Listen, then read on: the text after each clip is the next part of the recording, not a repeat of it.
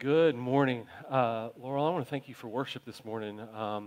I share this pretty consistently, that it's a really sweet thing when we throw out kind of a topic to our worship leaders, especially these that are doing the interim stuff, and they trust that the Holy Spirit is going to lead them. And so, Laurel, when you said, I just keep hearing this word from the Holy Spirit about just religion, that's like pinpointing the topic for this morning. And again, all of the worship just really aligns well with what I think the Lord is going to teach us today through the text of Isaiah 58. So I want to invite you to turn your Bibles to that chapter, Isaiah 58.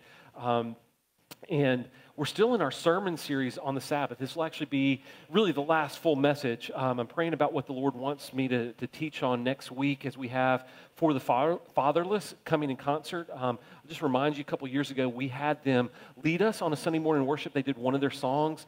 Sweet young couple. The Lord's been doing some things in their lives. And so this is a great opportunity for us to both support their ministry and then also them just to minister to us next week. So I encourage you to be here on Sunday for that concert and a short time of teaching as we just see what the Lord wants to do in our lives. So let me give you a little bit of context about Isaiah 58 before we jump into reading the text.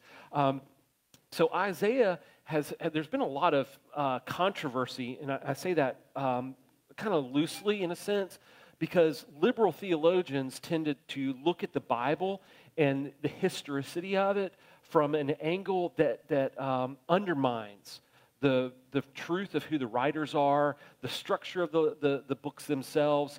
And Isaiah happens to be one of those. The liberal scholars tend to come in and think that there's multiple writers to the book instead of just being written by Isaiah himself. I disagree with those liberal theologians. I think that the scriptures clearly indicate who the writers are, that Jesus himself, when he was teaching, affirmed the writing of the Old Testament especially, and that means that we can trust the truth of God's word from the beginning of Genesis to the end of Revelation, that it's been ordained by the Lord, that it is inerrant, that it is without error. And if you want to read more about those things, go to our doctrinal statements online and just check out what we believe about the Bible. But it's interesting because part of what Isaiah does in his writing, he identifies different points of time.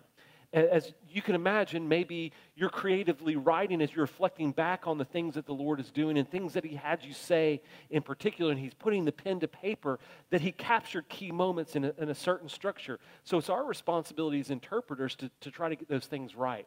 So what's interesting ultimately about all that stuff, beyond all the liberal theology and what we want to hold about this is the third prophecy of Isaiah that we're looking at. So this prophecy specifically focuses in on the city of Jerusalem, Judah as the southern kingdom.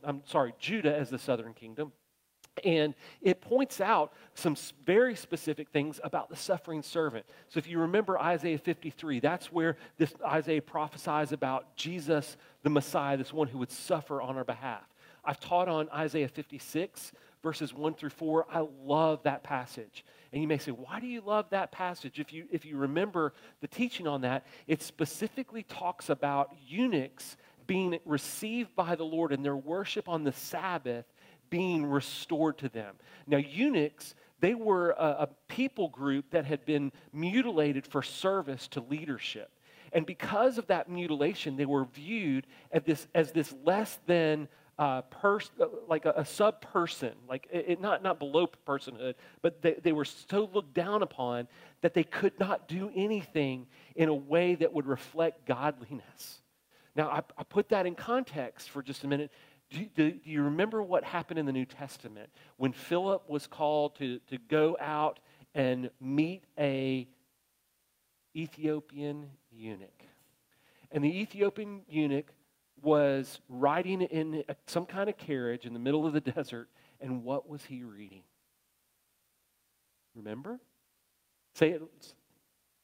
He was reading Scripture. He was reading Isaiah. He was reading the prophecy of Isaiah. Now, I can't prove this, but I would imagine that as Philip went to minister to that Ethiopian eunuch, he probably drove him directly to Isaiah 53 through 56 and talked to him about the restoration that would come to him because of the ministry of Jesus Christ. And so the Ethiopian eunuch said, what must I do to be saved, basically? And he was baptized that day by Philip because he believed by grace through faith in the message of Jesus Christ. That's why I love that passage, because I think it speaks to the restoration that if a eunuch can receive, every one of us can receive because of Jesus Christ. And the message of the prophecy of Isaiah is for us today. It's a reminder of the grace and the love and the ministry of Jesus Christ to us. And it's hopeful for us in a world, in a time where we need the hope of the good news of Jesus Christ. So, all of those things set the tone for us to remember that when we read Isaiah 58, that this context of the Redeemer has already been set. And Isaiah knows who this Redeemer is going to be in the future. And the prophecies are going to be fulfilled. And this prophecy right here in Isaiah 58 is very specific to the people. But I think it's a good reminder to us about what the Lord really looks for in our worship. So I also want to mention this before I read. As we read through this, especially pay a little bit of particular attention to verses 13 and 14 that mention the Sabbath, okay? So that's part of the reason we're gonna be looking at this text, is because of its mention of the Sabbath and the correcting on the teaching that Isaiah leads us to and the people there to. So let's read Isaiah 58. Ready? Here we go. It's a little bit of a lengthy passage, but it's going to be fun, okay? Cry aloud. Do not hold back. Lift up your voice like a trumpet. Declare to my people their transgression, to the house of Jacob their sins. Yet they seek me daily and delight to know my ways, as if they were a nation that did righteousness and did not forsake the judgment of their God. They ask of me righteous judgments. They delight to draw near to God. You hear their religiosity? The word that Laurel uses this morning? That's religion at its pinnacle. They're doing all the things well. Let's keep reading because we're going to see even more. They say, why have we fasted? And you see it not. So not only going in worship, but they're fasting. Why have we fasted and you see it not? Why have we humbled ourselves and you take no knowledge of it? Behold, in the day of your fast, you seek your own pleasure and oppress all your workers. Behold, you fast only to quarrel and to fight and to hit with a wicked fist. Fasting like yours this day will not make your voice to be heard on high. Is such the fast that I choose, a day for a person to humble himself? Is it to bow down his head like a reed and to spread sackcloth and ashes under him? Will you call this a fast and a day acceptable to the Lord? Is not this the fast I choose? To loose the bonds of wickedness, to undo the straps of the yoke, to let the oppressed go free, and to break every yoke? Is it not to share your bread with the hungry and bring the homeless poor into your house, when you see the naked to cover him, and not to hide yourself from your own flesh? Then shall your light break forth like the dawn, and your healing shall spring up speedily. Your righteousness shall go before you. The glory of the Lord shall be your rear guard. Then you shall call, and the Lord will answer. You shall cry, and he will say, here I am. If you take away the yoke from your midst, the pointing of the finger and the speaking wickedness, if you pour yourself out for the hungry and satisfy the desire of the afflicted, then shall your light rise in the darkness, and your gloom be as the noonday. And the Lord will guide you continually and satisfy your desire in scorched places and make your bones strong. And you shall be like a watered garden, like a spring of water whose waters do not fail. And your ancient ruins shall be rebuilt. You shall rise up the foundations of many generations. You shall be called the repairer of the breach, the restorer of streets to dwell in. If you turn back your foot from the Sabbath, from doing your pleasure on my holy day, and call the Sabbath a delight, and the holy day of the Lord honorable. If you honor it, not going your own ways, or seeking your own pleasure, or talking idly, then you shall take delight in the Lord. And I will make you ride on the heights of the earth. I will feed you with the heritage of Jacob your father, for the mouth of the Lord has spoken. Wow. Do you see in that prophecy the religiosity that is described? I'll be honest, as I've been working through this text and praying over and trying to decipher some things, there were some struggle points that I had, points where I just was like, what's going on? What's the tension here? How are things so, how is the Lord, or why is the Lord condemning them for these certain things? And as I continue to pore over that, I think things begin to dawn on me. And the Spirit began to open up this text and help me see some things.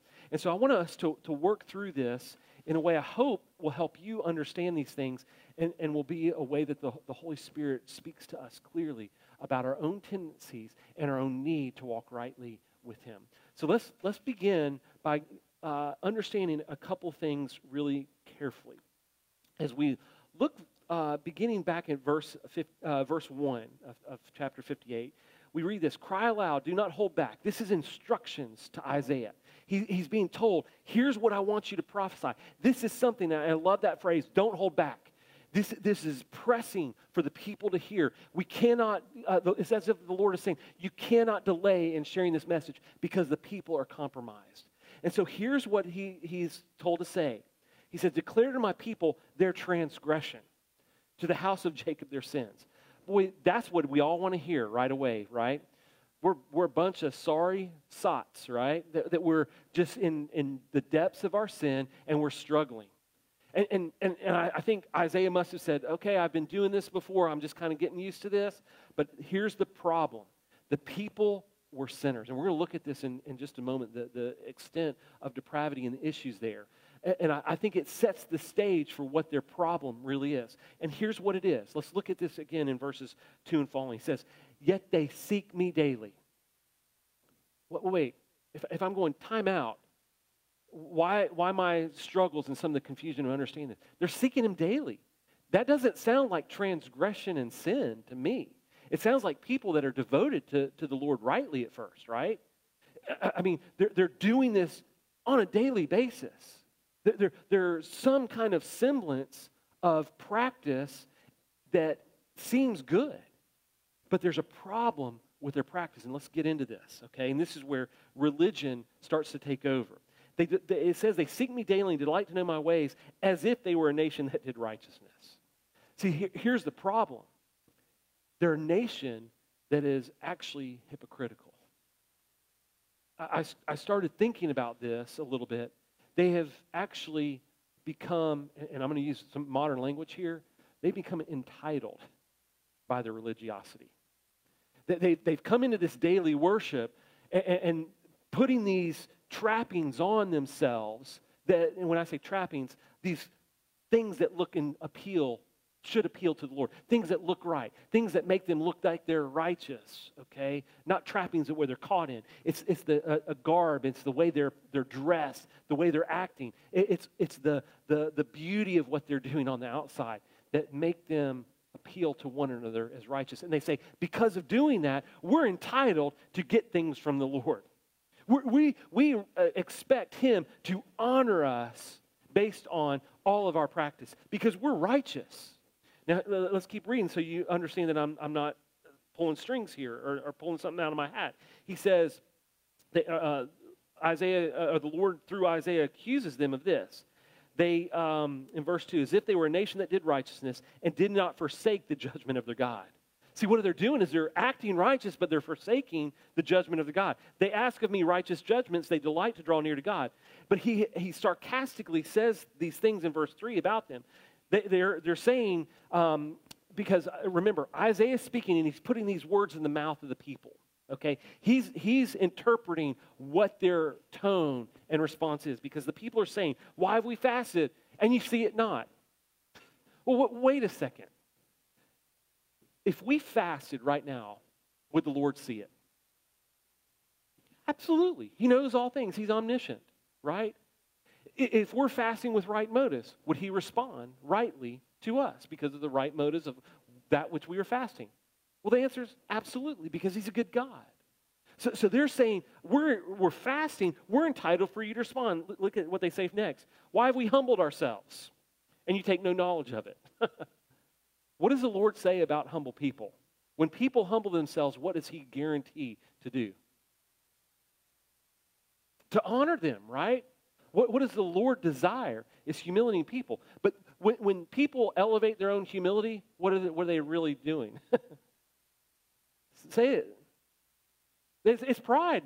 Elevating our own humility is actually rooted in pride because we want our humility to be noted because we're prideful. Okay? When we get instructions actually about what fasting is to look like, what is fasting supposed to look like as far as others observe? People aren't supposed to know we're fasting. We're not to go out in public and go, well, I'm fasting today. Now, I know that there's times I've been on fast and somebody's asked me to meal and I'm like, I don't want to tell you this, but I'm fasting. I can't eat. I can't participate in that. I'm not having coffee. I'm fasting from caffeine. There's those kind of things. There's times you have to expose it. I get that. But if I walk in and say, hey, I'm on a fast. I can't do all this stuff. And it's a prideful thing and I'm elevating my fast. That's a wrong motive. And that's what they're doing. They're saying if we do all these things, we're going to be blessed. Now, here's even further proof. Look at what happens next. In verse 3, halfway through, he says, behold, in the day of your fast, you seek your own pleasure and oppress all your workers. Verse 4, behold, you fast only to quarrel and to fight and to hit with a wicked fist. Fasting like yours this day will not make your voice to be heard on high. Here's what's happening. These people are so intent on their fast being part of their routine that they have excused their mistreatment of their employees. They're so excusing their grouchiness, their irritability, their unwillingness to fast in private, that they're quarreling and fighting and excusing. Well, we're struggling with those things because we're on a fast. If we weren't fasting, we wouldn't abuse our employees, we wouldn't be quarreling with people, and we'd be getting along. But because we're fasting, because we're being righteous with the Lord, we're abusing people, we're quarreling, we're irritable, we're angry, we're hitting people when they don't deserve it, but we're righteous because we're fasting. You see what's happening? These folks not only entitled, but they're self-deluded because they're so focused on their own method of righteousness rather than depending on the righteousness that comes through Christ. They have a false perception about what it means to be right before the Lord, and they think that they're owed something. And so the Lord is condemning them for their lack of genuine worship. It's serious. Now, let's go back, and I want to quickly identify 5 things, okay? So if you're taking notes, these are 5 things that mark the people for what they were doing that was wrong. And I'm just going to run through these. First of all, they were, and again, think these things are not wrong in and of themselves, but their motives were wrong in them. They were seeking the Lord daily. Sounds good. Sounds right. Sounds perfect, right? But it was done for the wrong motive. They were delighting to know His ways, but it was done out of their flesh. It was an effort that was really self-serving. They were, third, asking of the Lord His righteous judgments. We want to be, and I think this comes from that sense of entitlement, that they were seeking His righteous judgments to justify their own actions. See, if you're fasting for the wrong reasons and abusing people around you, well, Lord, we want your judgments to be excusing our sins.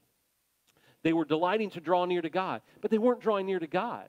That's the irony. That's the accusation. They're saying, well, our worship, we're coming into the house of the Lord and we're doing these things. We delight to draw near to God, but their efforts were actually preventing those things from happening because they were done in selfish ways for selfish reasons. And lastly, they fasted and humbled themselves. But the truth was they weren't really humbling themselves. These were false ways of worship. So let me point this out, because I loved what one commentator said. He said that these things actually point to works righteousness.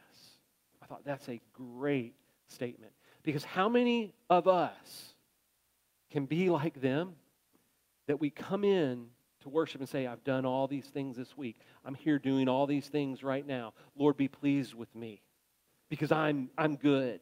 Because all these things about me, I've set myself apart for righteousness. See, folks, the problem is that all of these things the Lord knew the motivation of their hearts, didn't He? He knew that their hearts were not in favor of Him. He knew that their hearts were actually for their own glory. That they were for their own benefit and righteousness. Now, I know when we do things right, those are byproducts.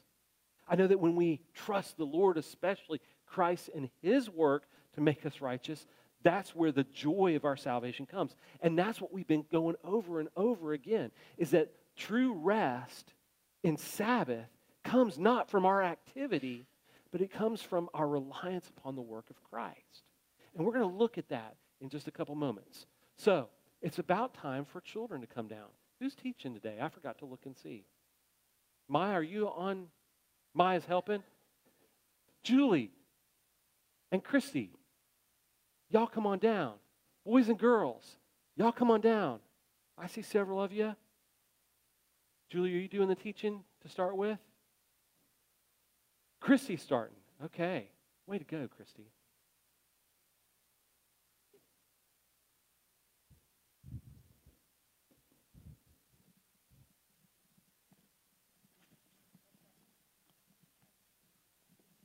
Good morning.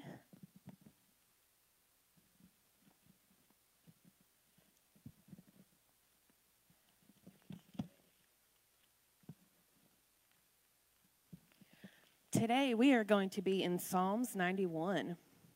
God is a mighty fortress. So today we're going to discuss God's protection. But first, can some of you tell me what types of things that we need protection from? Rain? Yes. Weather. What else do we need protection from? Last night, the rain? Yeah. We have I'm sorry? The sun. Yes, the sun. Yes, AJ. Water.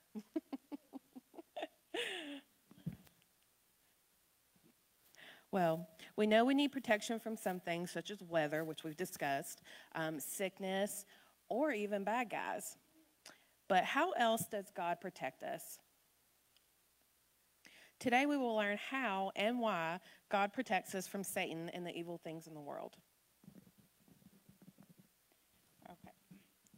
Today we'll be reading from Psalms 91, 1 through 8, and it's in the Old Testament. And the way I would remember where it was is it was right in the middle. That's how I'd find it. Whoever dwells in the shelter of the Most High will rest in the shadow of the Almighty. I will say of the Lord, He is my refuge and my fortress, my God in whom I trust. Surely He will save you from the fowler's snare and from the deadly pestilence. He will cover you with His feathers, and under His wings you will find refuge. His faithfulness will be your shield and rampart. Chrissy? Okay. As Julie and I were going over this lesson, I thought of something that was really amazing.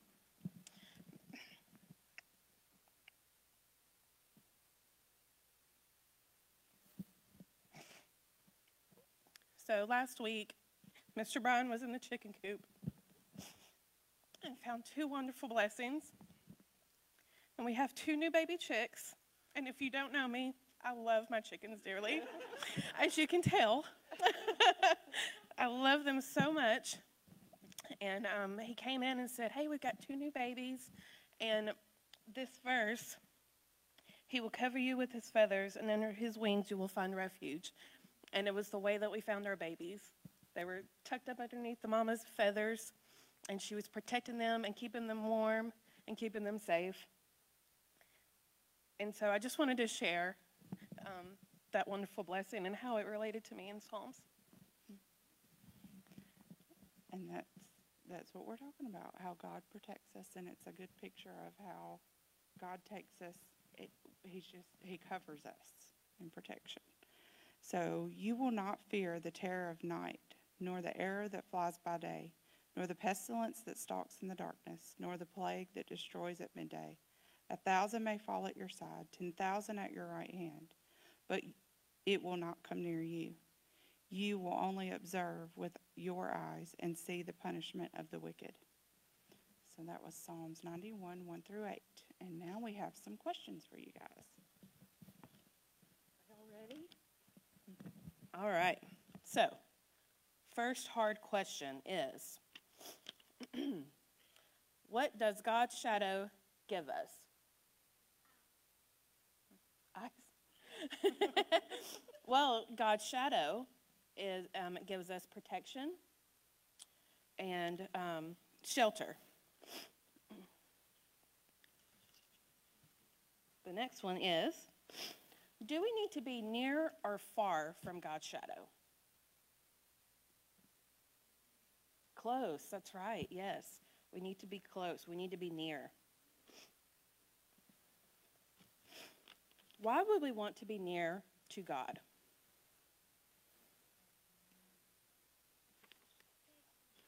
Protection. That's right. He's our shield, our protector. All right. How do we stay near to God? What can we do to make sure that we're staying near to God? Pray, yes. We can be in constant prayer. We can read our Bible. All right. This one's going to be hard. What animal is used to compare God's protection? A bird in verse 4, where they referenced a bird. Chrissy has her chicken. All right. And then what does this teach us about God's desire to protect us? A chicken? No, he wants to shield us from danger, keep us safe. Like the baby bird. Yeah. All right. Well, now we're ready for our memory verse. I'm sorry? Oh, yes. Okay. So today's memory verse is Psalm 91:1. And as I say the memory verse, Miss Julie and I are going to do some hand motions. Okay? We got a few of them, so I want y'all to follow along with us. All right. Ready? So, whoever dwells in the shelter of the Most High will rest in the shadow of the Almighty. It's not easy doing it with the microphone. So let's do it one more time. Okay? Whoever dwells in the shelter of the Most High will rest in the shadow of the Almighty. Psalm 91:1. All right. Thank you. Now y'all will go to the back. First grade and under. All right. Julie and Christy, thank y'all so much. And as they were sharing, I started thinking about that whole concept of the imagery of the bird and the babies resting under the wings of the bird. And thinking about, Christy, I appreciate your transparency. Can I be sarcastic and silly for a second? Did you weep over your kids when they were born like you weep over your chickens? Don't answer that. No, but it's really, the Lord He's so kind to us because He gives us these images and illustrations of the things that we need to remind us of our tendency to, Jesse, as you said, get out of the sun, right? I mean, who likes being sunburned? Nobody's raising their hand. No, you don't, silly boy. Nobody likes to be sunburned, right? We like to be out in the sun to enjoy the warmth, but there's a point that we need to withdraw. We need to put sunscreen on, that we need to experience the shade, because we learn that those things are painful. And the Lord in His goodness gives us those images and the truth of those points of restoration to remind us of His goodness towards us. And though we're in a place where, in Isaiah, where there's these hard truths that the people are learning, they're learning that they can't be religious. They have to come back and depend rightly upon the Lord. And there's a confrontation to that because, like sunburn, it reminds us next time we go out, right, to put sunscreen on, to cover our skin, to wear a hat, to do something that protects us so that we are not experiencing the pain and the suffering, but instead we're experiencing the joy and the fun. Because I love going to the beach, but the worst thing is to go to the beach and get sunburned, and then you're spending 3 days inside because you can't walk around without being in total pain. It's silly, right? So You learn to go, hey, I'm going to put sunscreen on, I'm going to exercise a little bit of wisdom, not be out at the high peak of the hours, and do some things so that I can enjoy those things that the Lord has created for me to enjoy. And why we struggle, again, what we were looking at is our tendency to put on these modes and methods and say, well, we're self-righteous. Because I can put sunscreen on one time, right, and go, I'm good for the day. But what happens? It wears off. And I have to reapply.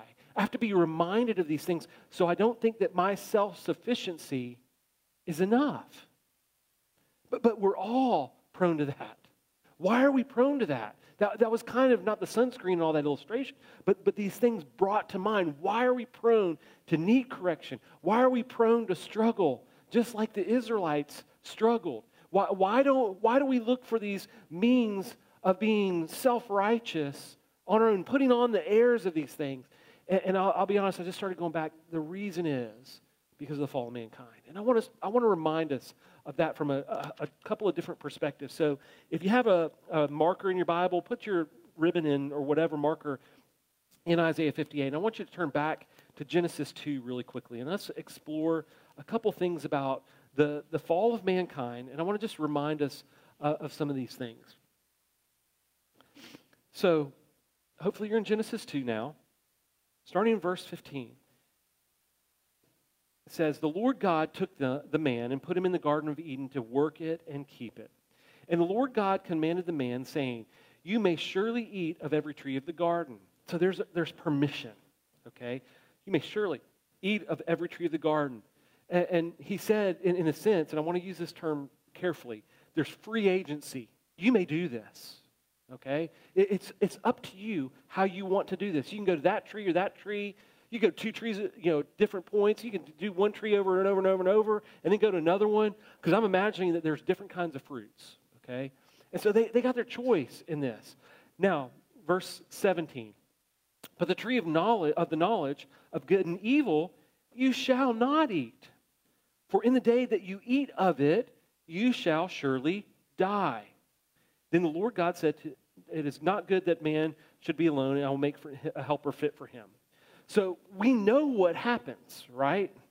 Ultimately, Satan, in the form of a serpent, comes in and he tempts Adam and Eve. They partake of the tree of the knowledge of good and evil. They had free agency to choose, even before Satan tempted them, right? That was a blessing that God gave.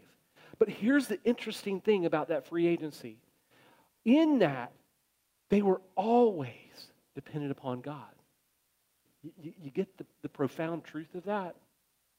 God had given them instructions, the freedom to choose to eat of any tree in the garden with excellent circumstances and consequences to that.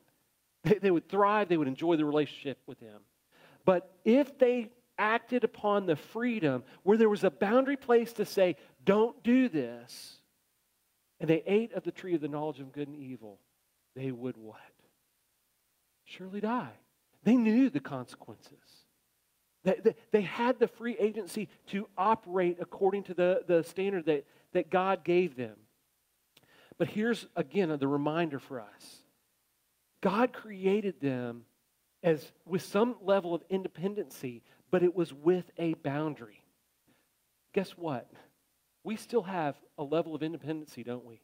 But there's boundaries in place all around us. I share this often when I'm talking about the issue of sin and the law and how God has created laws for us to abide by. That they're natural laws that remind us of the spiritual law of sin and its consequences. I would love to fly. I wish I could fly a plane. I would love to be Superman and fly. If I had, you get people asking you, if you had the superpower, what would it be? I'd want to fly. There's just something to me that's very magical and spectacular about it. We're talking about birds. Maybe that's part of it too this morning. I'm jealous of them getting to flap those little wings and take off. But God created a natural law to remind me that I can't fly. If I stood on the edge of the stage this morning and said, I'm going to watch y'all, I'm going to fly, what would y'all do? Shay especially, Nurse Shay would say, please don't. especially if I decided to do the full stage dive out. I can do it. Would I fly? Well, I'd fly for a second, right? But in my weight, gravity, the natural law, would reflect that though I have the freedom to jump off the stage and define what flying is for that 1 second, gravity would prove otherwise, right? That flying is not what I'm intended to do.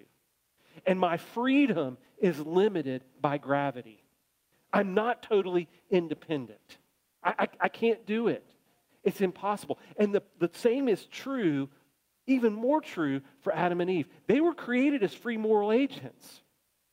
But in that, there were limits to what they should have done, and they rebelled against God.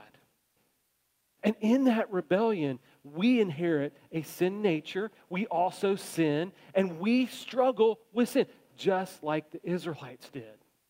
And we have a responsibility not to elevate our own self-righteousness, because our self-righteousness doesn't accomplish purposes. It's like jumping off and saying, well, I flew, I was righteous for the second, but then I fell because I was only doing that according to the standard of law. The only way for us to be righteous is to depend upon the work of Christ. And so our tendency is to say, well, I flew. In my freedom, I flew. My pride elevated me, and I flew off the stage for that second. Aren't I great?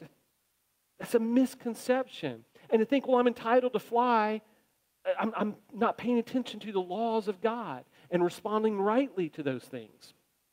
So what happens is, and I think this is where Isaiah comes back. So let's turn back to Isaiah 58 and see the course of this. I think this is where it's so important. The passage in Isaiah correlates to the fall and demonstrates the way in which we still work to cover up our spiritual weakness.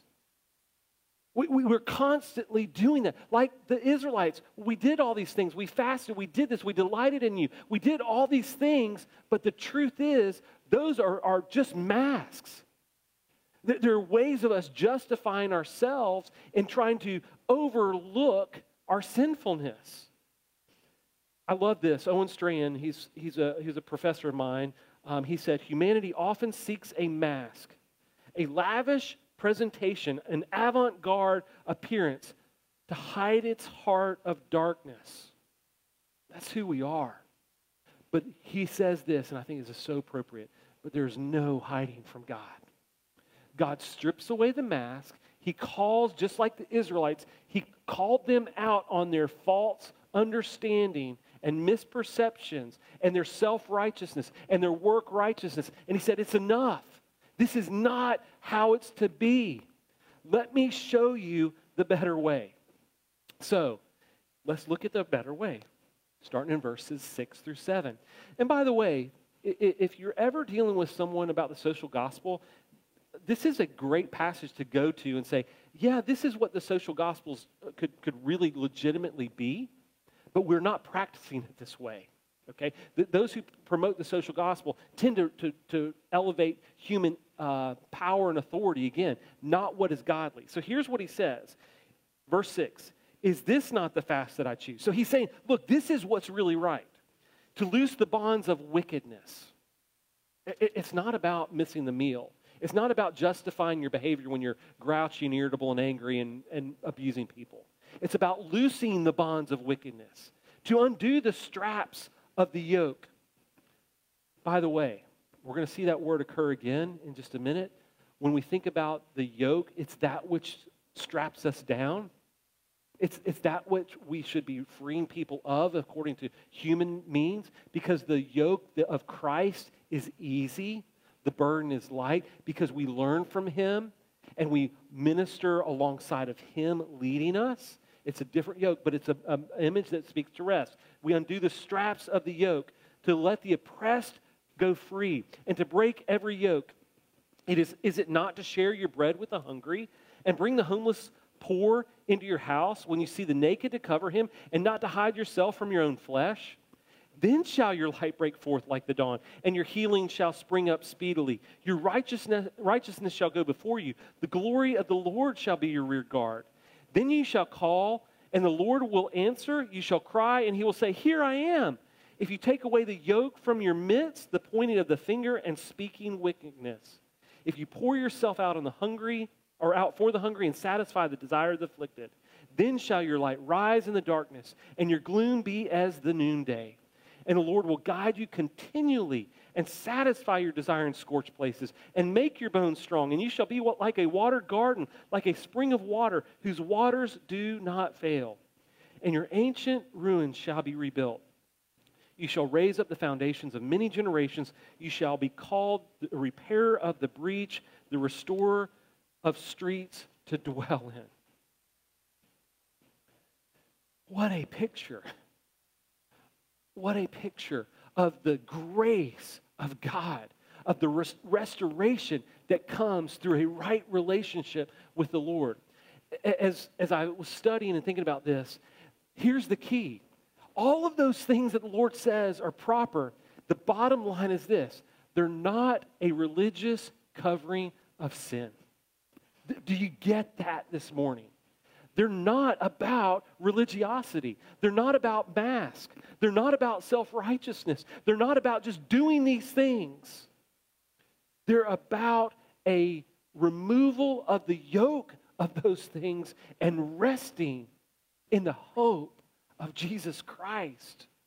See, I think the tendency for us is to camouflage our sin with religious things instead of repenting of those sins and discovering the hope of the gospel. When I was thinking about this, I started especially wrestling through this, some of these later thoughts in the passage. But I want to go back to this and point it out. In verse 11, it says, "The Lord will guide you continually, satisfy your desire in scorched places, and make your bones strong. And you shall be like a watered garden, like a spring of water whose waters do not fail." That passage is so beautiful. And I started thinking about the practical implications of that. And I want to ask a question this morning. Where do you feel like your life is in a scorched desert place? Where do you feel like things are so dry that there's so much struggle that you need that? Because I think that question may point out where we might be coming into a point of self-reliance, where we're not really looking and exposing the mask and the tendencies of ourselves to be to put on these airs before the Lord, and we're trying to make our works and our self-righteousness the key point. Because the Lord's desire is not for us to experience those dry places. He says that we will be so well watered, we'll be like a spring to those around us. That's beautiful. So what is preventing that? What is prohibiting that in your life? I dare say that if we really get down to it, every one of us has a point of struggle that the Lord is trying to reveal so that we would expose those things to Him. We would repent of those things and walk in the freedom and the joy of what that kind of picture conveys to us. Now, let's go a little bit further, because this phrase I struggled with, again, just to be honest, and I want us to get this picture. Okay, verse 13, if you turn back your foot from the Sabbath. Now, that phrase, tripped me up big time, and I'm going to try to picture this. So I'm imagining a person walking, okay? So let's say my stool chair represents the Sabbath, okay? I get this picture of you're walking into the Sabbath and trying to do things rightly, and it says if you turn your foot back.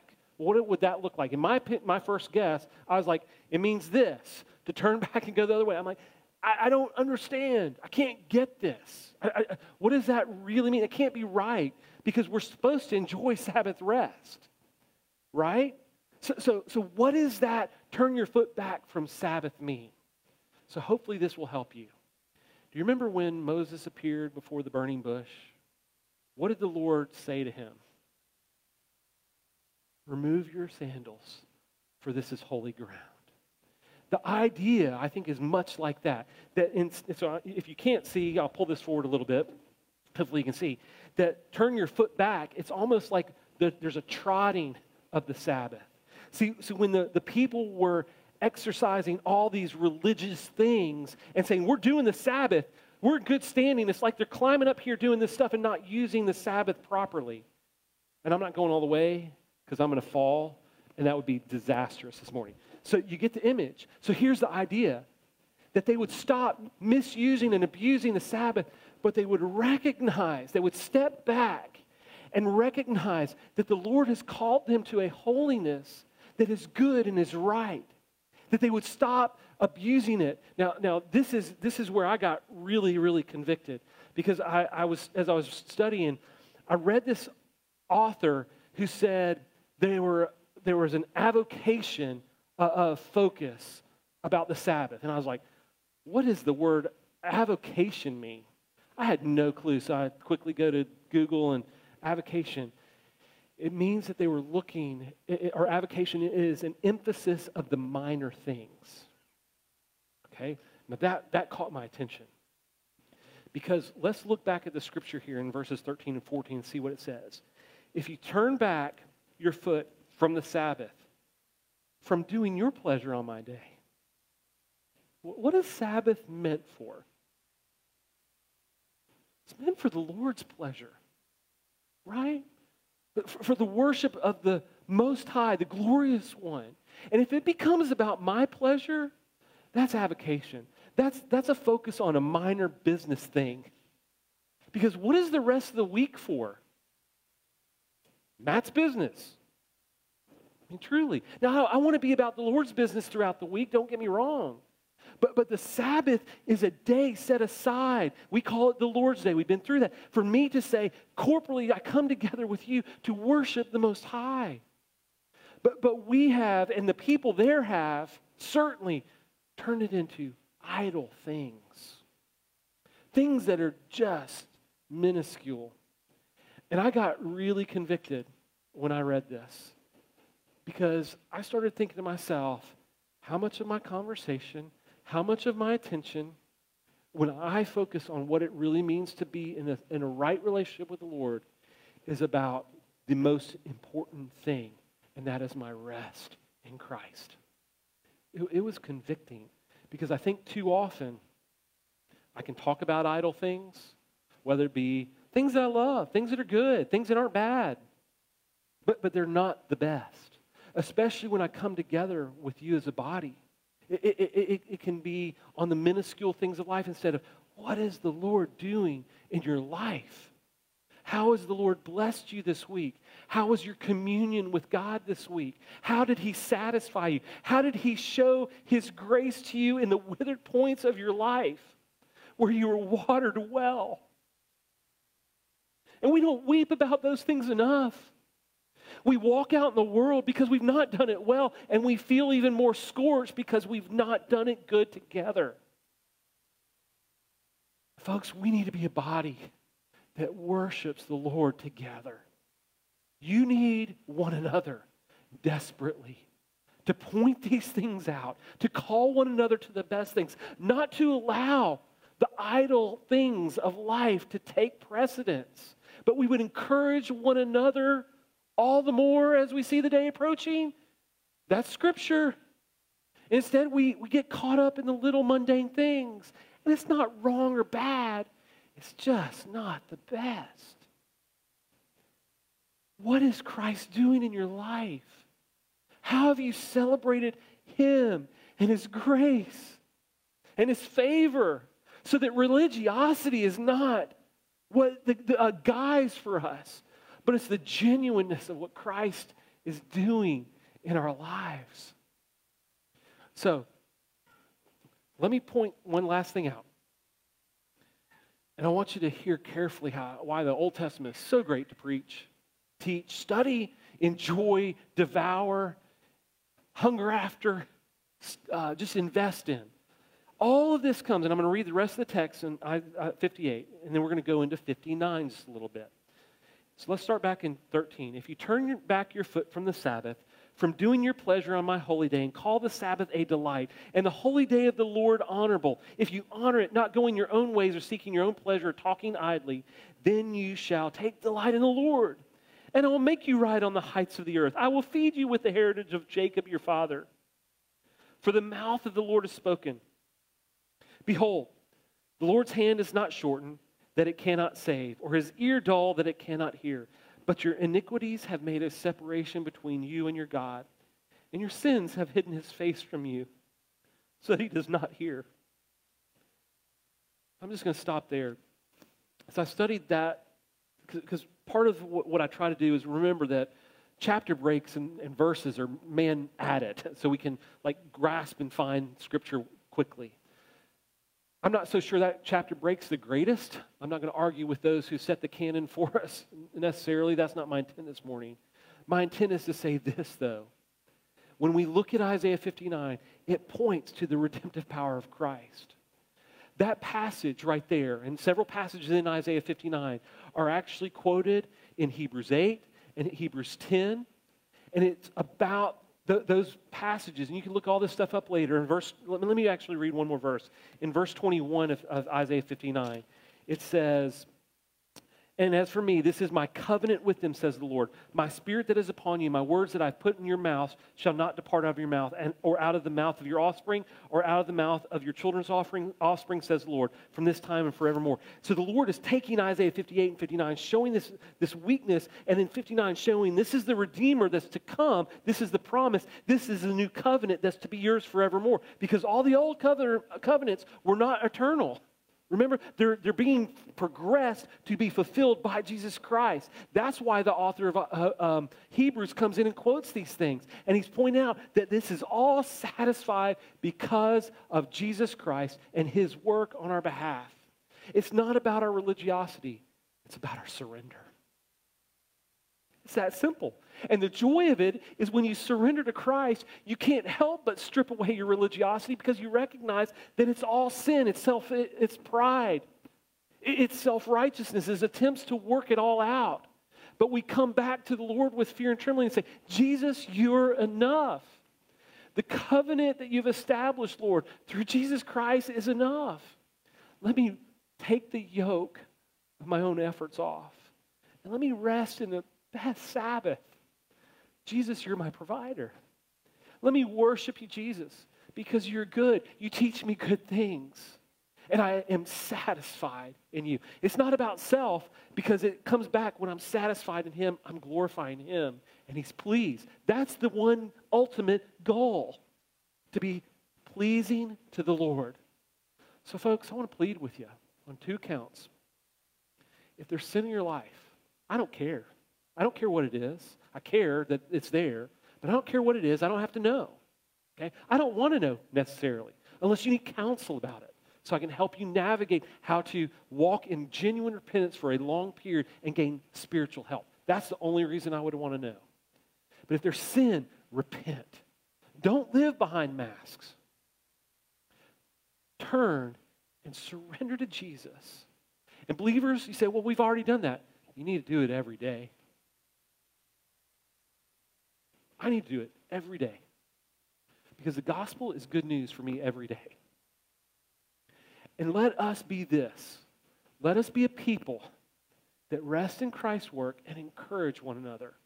That's the call, that we would collectively set aside masks, strip those things away to encourage one another in right Sabbath. Because I need to hear how the Lord has watered your desert. I need to hear the springs and the wells in your life, to be encouraged in my own continued walk. You need each other in that regard.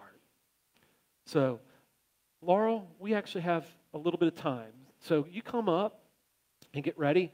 I want us to enter a short time of prayer, okay? And here's how we're going to do that this morning. If there's something in your life that's going on, Laurel's just going to come and she's going to play on the keys for just a couple minutes, just quietly, and then we're going to do a reprise, okay? As she's playing, you may need to move. We have a cross over here. We can kind of call that an altar. You can come use the steps. You can use the Lord's table setup that we have over there. The only reason I'm making those available this morning is for this reason. There's nothing magical that happens at those places. But there's something about us responding to the Lord by moving.